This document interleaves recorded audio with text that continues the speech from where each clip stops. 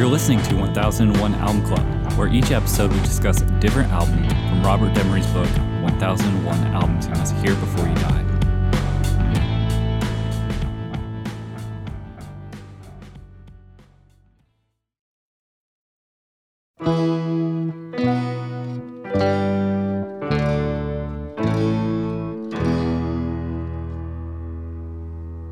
It was the time of the preacher,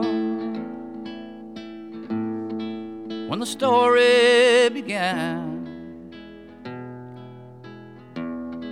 of the choice of a lady and the love of a man, and how he loved her so dearly he went out of his mind when she left him for someone that she left behind. All right, for this episode, we'll be talking about Willie Nelson, Red-Headed Stranger. On the line, I got Ben. Oh! Rob. Sup? And John. Hi. Red-Headed Stranger is the 18th studio album by American outlaw country singer Willie Nelson. It was released in May 1975 on Columbia, and the producer was Willie Nelson, the genre country. And I'm going to read from AllMusic Review by Stephen Thomas Erlewine. Willie Nelson's Red-Headed Stranger perhaps is the strangest blockbuster country produced. A concept album about a preacher on the run after murdering his departed wife and her new lover, told entirely with brief song poems and utterly minimal backing. It's definitely anti-commercial, and it demands intense concentration. All reasons why nobody thought it would be a hit. It was a phenomenal blockbuster, though, selling millions of copies, establishing Nelson as a superstar recording artist in his own right. For all its success, it still remains a prickly, difficult album, making the concept of phases and stages sound shiny in comparison. It's difficult because it's old-fashioned, sounding like a tale told around a cowboy campfire. Now, this all reads well on paper, and there's much to admire in Nelson's intimate gamble, but it's all very elusive as the themes get a little muddied and the tunes themselves are a bit bare. It's undoubtedly distinct, and it sounds more distinct with each passing year. But it's strictly an intellectual triumph, and after a pair of albums that were musically and intellectually sound, it's a bit of a letdown, no matter how successful it was. How you like that review? All right, what do we think of Willie Nelson, Red-Headed Stranger? Whoever wrote that review can go fucking fuck themselves and figure it out later. Who the heck? You know what? Willie Nelson had 18 records before this. This is the first Willie Nelson record I've ever listened to front to back. And it's one of the best things that's ever crossed my fucking ears. So maybe I don't know what I'm talking about, and this guy might know what he's talking about, but I know for a fact this is a fucking masterpiece. So what the fuck? What a great record. Willie Nelson is a national treasure, and this album is kind of like him finally coming into his own as the Willie Nelson that we, know and recognize.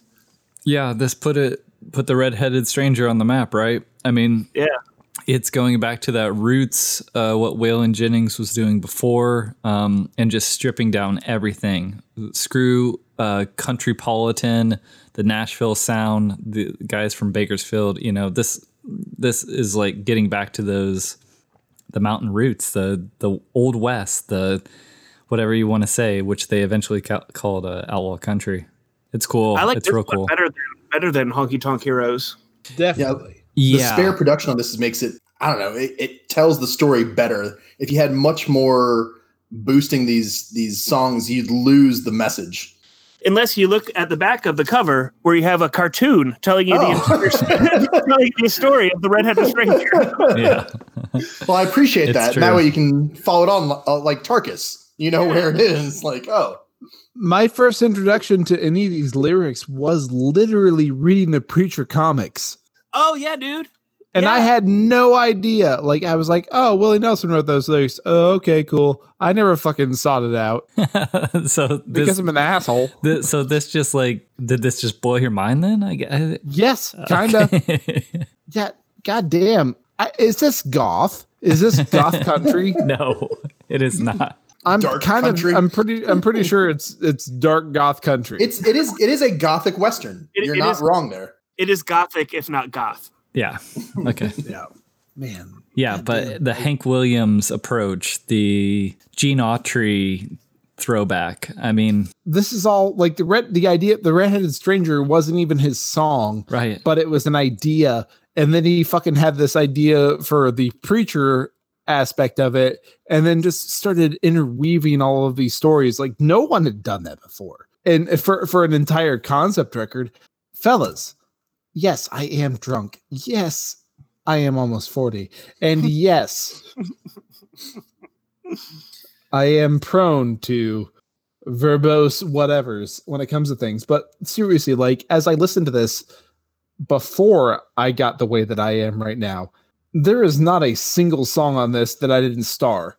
Like, I wrote down all of them, and they all have fucking little stars next to them because there's not a fucking bad song on the goddamn record.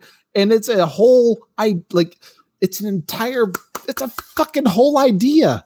God damn. How do you feel about motherfucker songs and like musical themes kind of repeating throughout the album, Rob? I fucking love it. I love a motif, man. Tom the Preacher gets to hang out for 3 different ideas.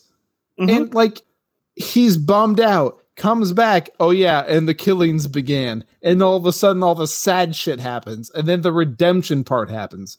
Mm-hmm. Like, what a fucking cool concept. And fucking Willie Nelson, 18 goddamn records, and this is the first time he was able to be like, I get creative control, right? And they're like, oh yeah, sure. And then he comes home with this shit, and he's like, all right, here's my record. And the record company's like, the fuck are you doing?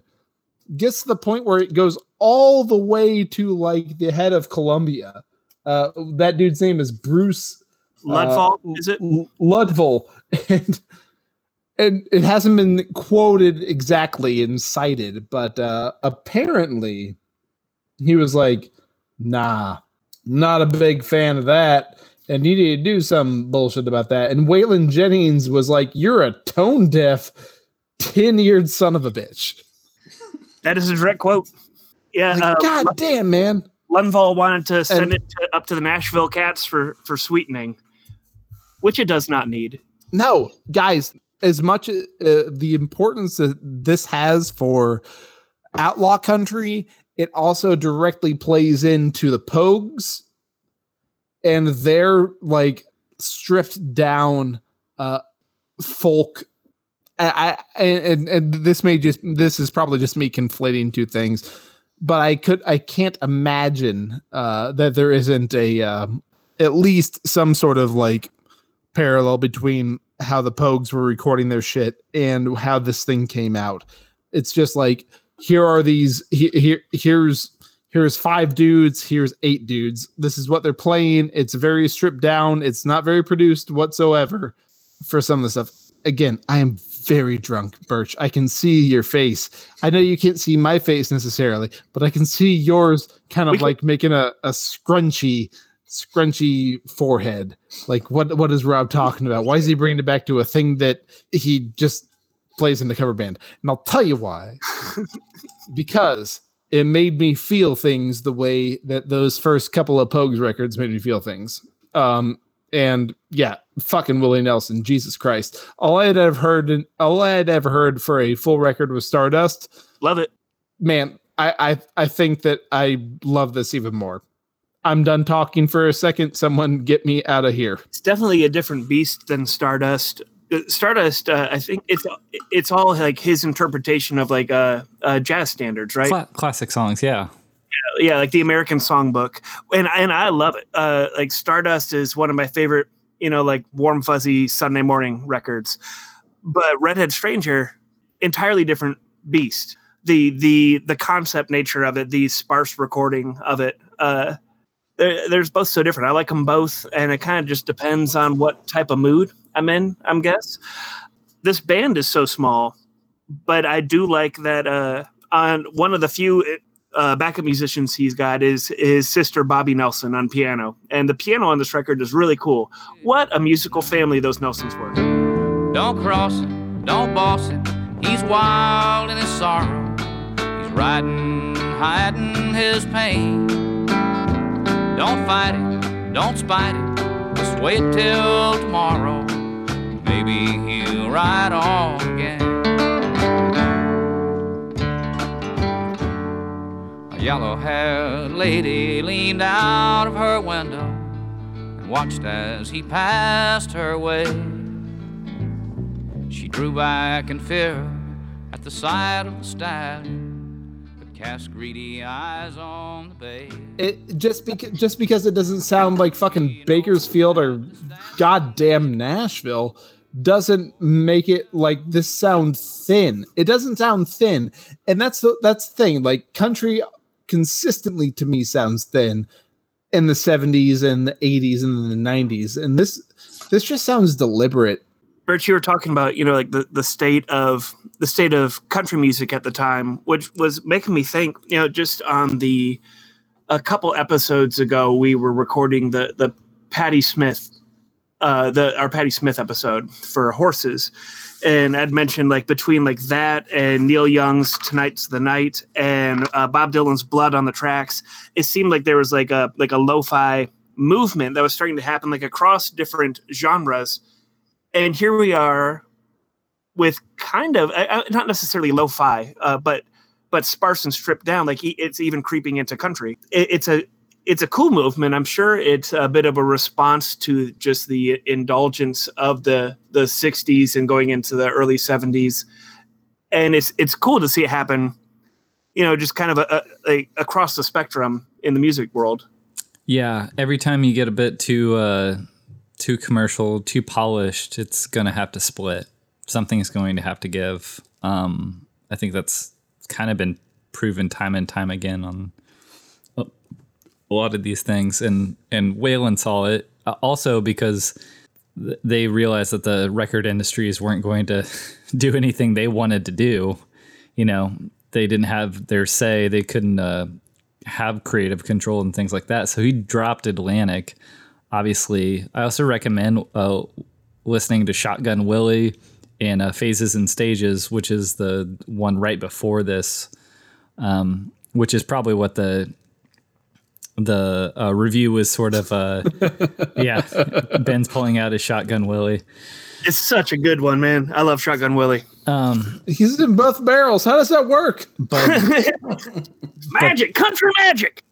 But those are, those are a bit more, got a full backing band, and this sounds like a project, like his own thing. And here this new label just picked up Willie Nelson and said, do whatever you want because we know, it's going to do well. And then this gets handed over to him. I can understand there being a little hesitation there.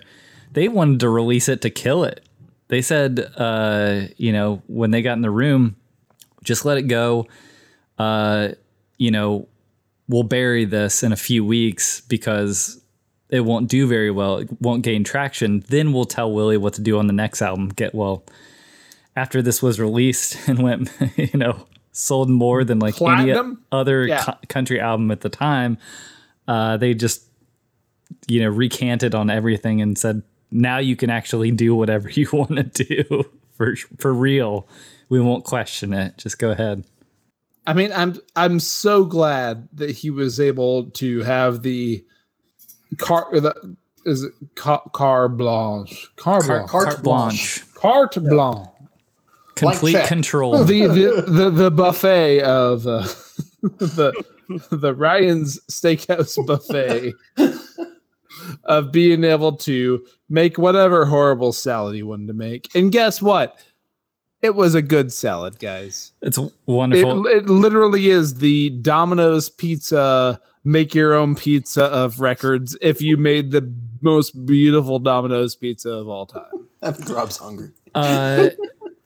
It reached number 1 on the Billboard charts for top country albums and number 28 during a 43-week stay in the top LPs and tapes chart. On March 1976, it was certified gold. And in 86, it was certified double platinum. It's a wonderful album. Have you guys ever heard a bad Willie Nelson record? No. I haven't heard all of them. And I don't want to. There's a lot of them. But I've heard probably dozens of Willie Nelson records. Most of them from, the 60s to the 70s. But even like my sister-in-law, Darcy, she found like a late 90s Willie Nelson album CD at Goodwill, and she gave it to me. I've just been playing it in my Jeep. It's like Willie Nelson is timeless. Like that album that came out in 98, it sounds like it could have come out in the 70s. It sounds like it could have come out yesterday. It's just like he's such a goddamn national treasure, and he is timeless and ageless, and he just releases quality content. Yeah, but he still fits right into the old dude. I've had tax problems in the late 80s, early 90s to the point where he had to do a Taco Bell commercial or two. The girl, woman with the rose tattoo. Woman with the rose tattoo. Oh, steak soft taco. Woman with the rose tattoo. Why are you so hungry? Why are you talking about food right now? Why are you not talking about Willie Nelson's Taco Bell commercials, you son of a bitch? Well, I was thinking about Willie Nelson today. I wrote down he is the bridge between generations. So you had the new generations of Graham Parsons and some of those younger guys, and you have the older Bill Monroe, the status quo, I guess you could say, or sort of the Nashville status quo, the Grand Ole Opry. And Willie Nelson was in between those. He was not necessarily from the old statehood, but he was not necessarily with the cosmic music. No, So- but fucking Willie fucking wrote crazy, man. Like, Yeah. First encountered Willie on one of probably the first 5 albums we covered, Ray Price's Nightlife. Willie's on, Yeah. and he wrote the song Nightlife. Like he's been with us since like week 2. Yeah. 18 albums, y'all. Yep. 18 fucking albums, and it's the first one he had carte blanche on. Carte blanche. National If you will. treasure. Him and Dolly. This album was recorded for $4,000. Ah, so good. Like somewhere directly outside Austin, right? Yeah, It just shows how far the dollar went. Like in the right spot for $4,000, they could record in a recording studio that was paneled completely in Cypress with a Bosendorfer piano. So they didn't spend much, I guess because they didn't produce much, but it was a good studio with good equipment. You're paying for the piano, but you get the piano player for cheap because it's your sister. Yeah, exactly. Family rates.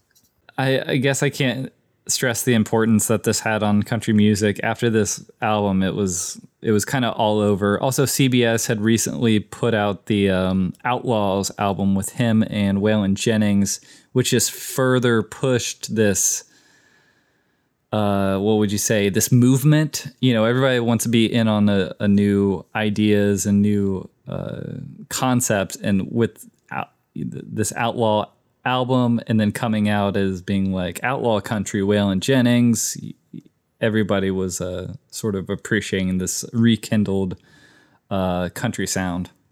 That Outlaws record with him and Waylon, I know they just threw it together, but it's fucking awesome. Yeah Some live stuff. And yeah, there's too much talent in the room for it to not be awesome. I did hear, I think it was Waylon, I've heard before, but one of my favorite quotes is, Willie's not from around here. He's from another planet. He might as well be. Seriously, this guy, his songcraft, he works within the country idiom, but he's not necessarily writing country songs. He's writing American songs. Just like I don't think you can classify his output strictly as just country. It's like he's like him and Hoagie Carmichael. You know, they're just contributing to the American songbook, which is why Stardust is such a great record. Is it's him like celebrating that side of things. You know. Yeah, we'll get to Stardust later. So I'm excited. Right now we're listening to "Can I Sleep in Your Arms," and this song is so pretty and so sad, and I just want to give it a hug. And Ben, I was just going to comment on the song right before it goes into this like bridgy outro. When you're talking about the American Songbook, there's a point while he's singing where he could go to a weird 7 chord, but he doesn't. And that's only because he's trying to like keep it in the country idiom. I could see that. Yeah. Yeah. Not because he hadn't heard it before, because it felt better. You know, he's prone to those 7s. I'm drunk enough to talk music theory slightly. I'm so sorry. I'm so sorry, guys. I'm just Willie Nelson. Just like mostly 40, and I don't know what I'm doing with my life. I see 2 people laughing here, but then there's Birch who's just like, why are you doing this? I'm looking at more information, just to see if I missed anything. But only with this good eye. The other one hates me. No one was going to go for the easy. A little bit puffy. No one was going to go for the easy Willie Nelson weed joke because you said he was into 7ths, and I was going to say I thought he was into 8ths. Oh, yeah, there he is. There he is. Come on. When we kissed goodbye and parted, I knew we'd never meet again. Love is like a dying ember, and only memories remain. And through the ages I'll remember blue eyes crying in the rain. Yeah, I did while watching the Ken Burns country documentary, I saw some early Willie Nelson, and man, he is stoned to the bone. Oh yeah. It's like, oh yeah. I mean, I feel like you get really high and play some jazz chords on his nylon strings. There you go. A very classic melody. Yep. Willie Nelson, he's such a household name, and he's so recognized for his contribution as like a songwriter and just a figure of country music. I don't know if he gets enough recognition for his guitar work. He is a really good guitar player. Very distinct style. Very distinct style. Those nylon strings on that classical guitar. Listen to it right now. He's playing a little tasty little solo on "Remember Me." Is between his style of playing and the specific tone of those nylon strings, you can pick a Willie Nelson solo out of a haystack of guitar solos. Kind of like Brian May, like it sounds like Brian May. It sounds like Willie Nelson. He's a jazzy boy. Yeah, right? Jazz country. Who knew? After this album, he was declared a king of country music, appeared on Rolling Stone magazine, which was a big deal for country artists, obviously, at the time. He was also in the pilot. On the cover of the Rolling Stone? He was in the pilot. Rolling Stone. He was in the pilot for Austin City Limits, the very first show. I believe he lives within Austin City Limits. Makes it easy for him to be on the show, I guess. Yeah, he's there. It's like, oh. What are y'all doing in my backyard? What do you think of this album, Rob? I think this is the most concise and best statement of maybe anybody I've heard thus far, from this book. Wow. A complete weaving of an idea of multiple songs, some not even his, and then they all fit together. It's a beautiful statement, and the sparseness of it gives his vocals the ability to breathe, which is why people were drawn to it in the fucking first place. So yeah, absolute fucking positive. And honestly, like, this is the perfect album to me. Awesome. Yeah, positive for me. I probably would be hard pressed to give a Willie Nelson album anything less than a positive. Big fan of the guy, but Redheaded Stranger's special. It's a special record. It's intimate. It shouldn't have come out in its form if the record label had their way, but luckily it did. And the influence of just Willie Nelson being able to be Willie Nelson on record, obviously, like people felt it because look how it sold. He doesn't need a lot of polish. He doesn't need a lot of glitz and glamour. He's fucking Willie Nelson. Just aim a microphone at him and let him do his thing. And I really like this record. It's a cool story.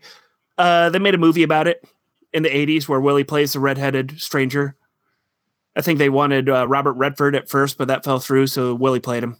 Yeah, I'm gonna give it a positive as well. Rob said it really eloquently, actually. My bad. Like you nailed it, fucking head on, dude. And in bourbon truth, right? So it's probably the best cohesive concept album that we've listened to. I think like it's not. The tale is not an obscure one. It's one that we've seen before about deception and vengeance and redemption. But in the way he puts it together, again, with sometimes songs that are not his, but the way he puts them in order, laying out the story, you're right there with the preacher, and it's great. It's fucking awesome. Christgau gave it a B-, and once again, he was fucking wrong. Christgau B- means he loved it. True that. Yeah, this is definitely one of those albums that it sort of launched 1,000 ships. I mean, it created something that was possibly lacking in that world. It does feel very, I don't know if Willie Nelson would have. I can only imagine he would eventually got there, but this album definitely defines him. As the king of country music, I guess he was declared at the time. So, yeah, great job. Total positive for me. We'll listen to again and again. All right, next time we'll be talking about Earth, Wind, and Fire. That's the way of the world. All right, thanks, y'all.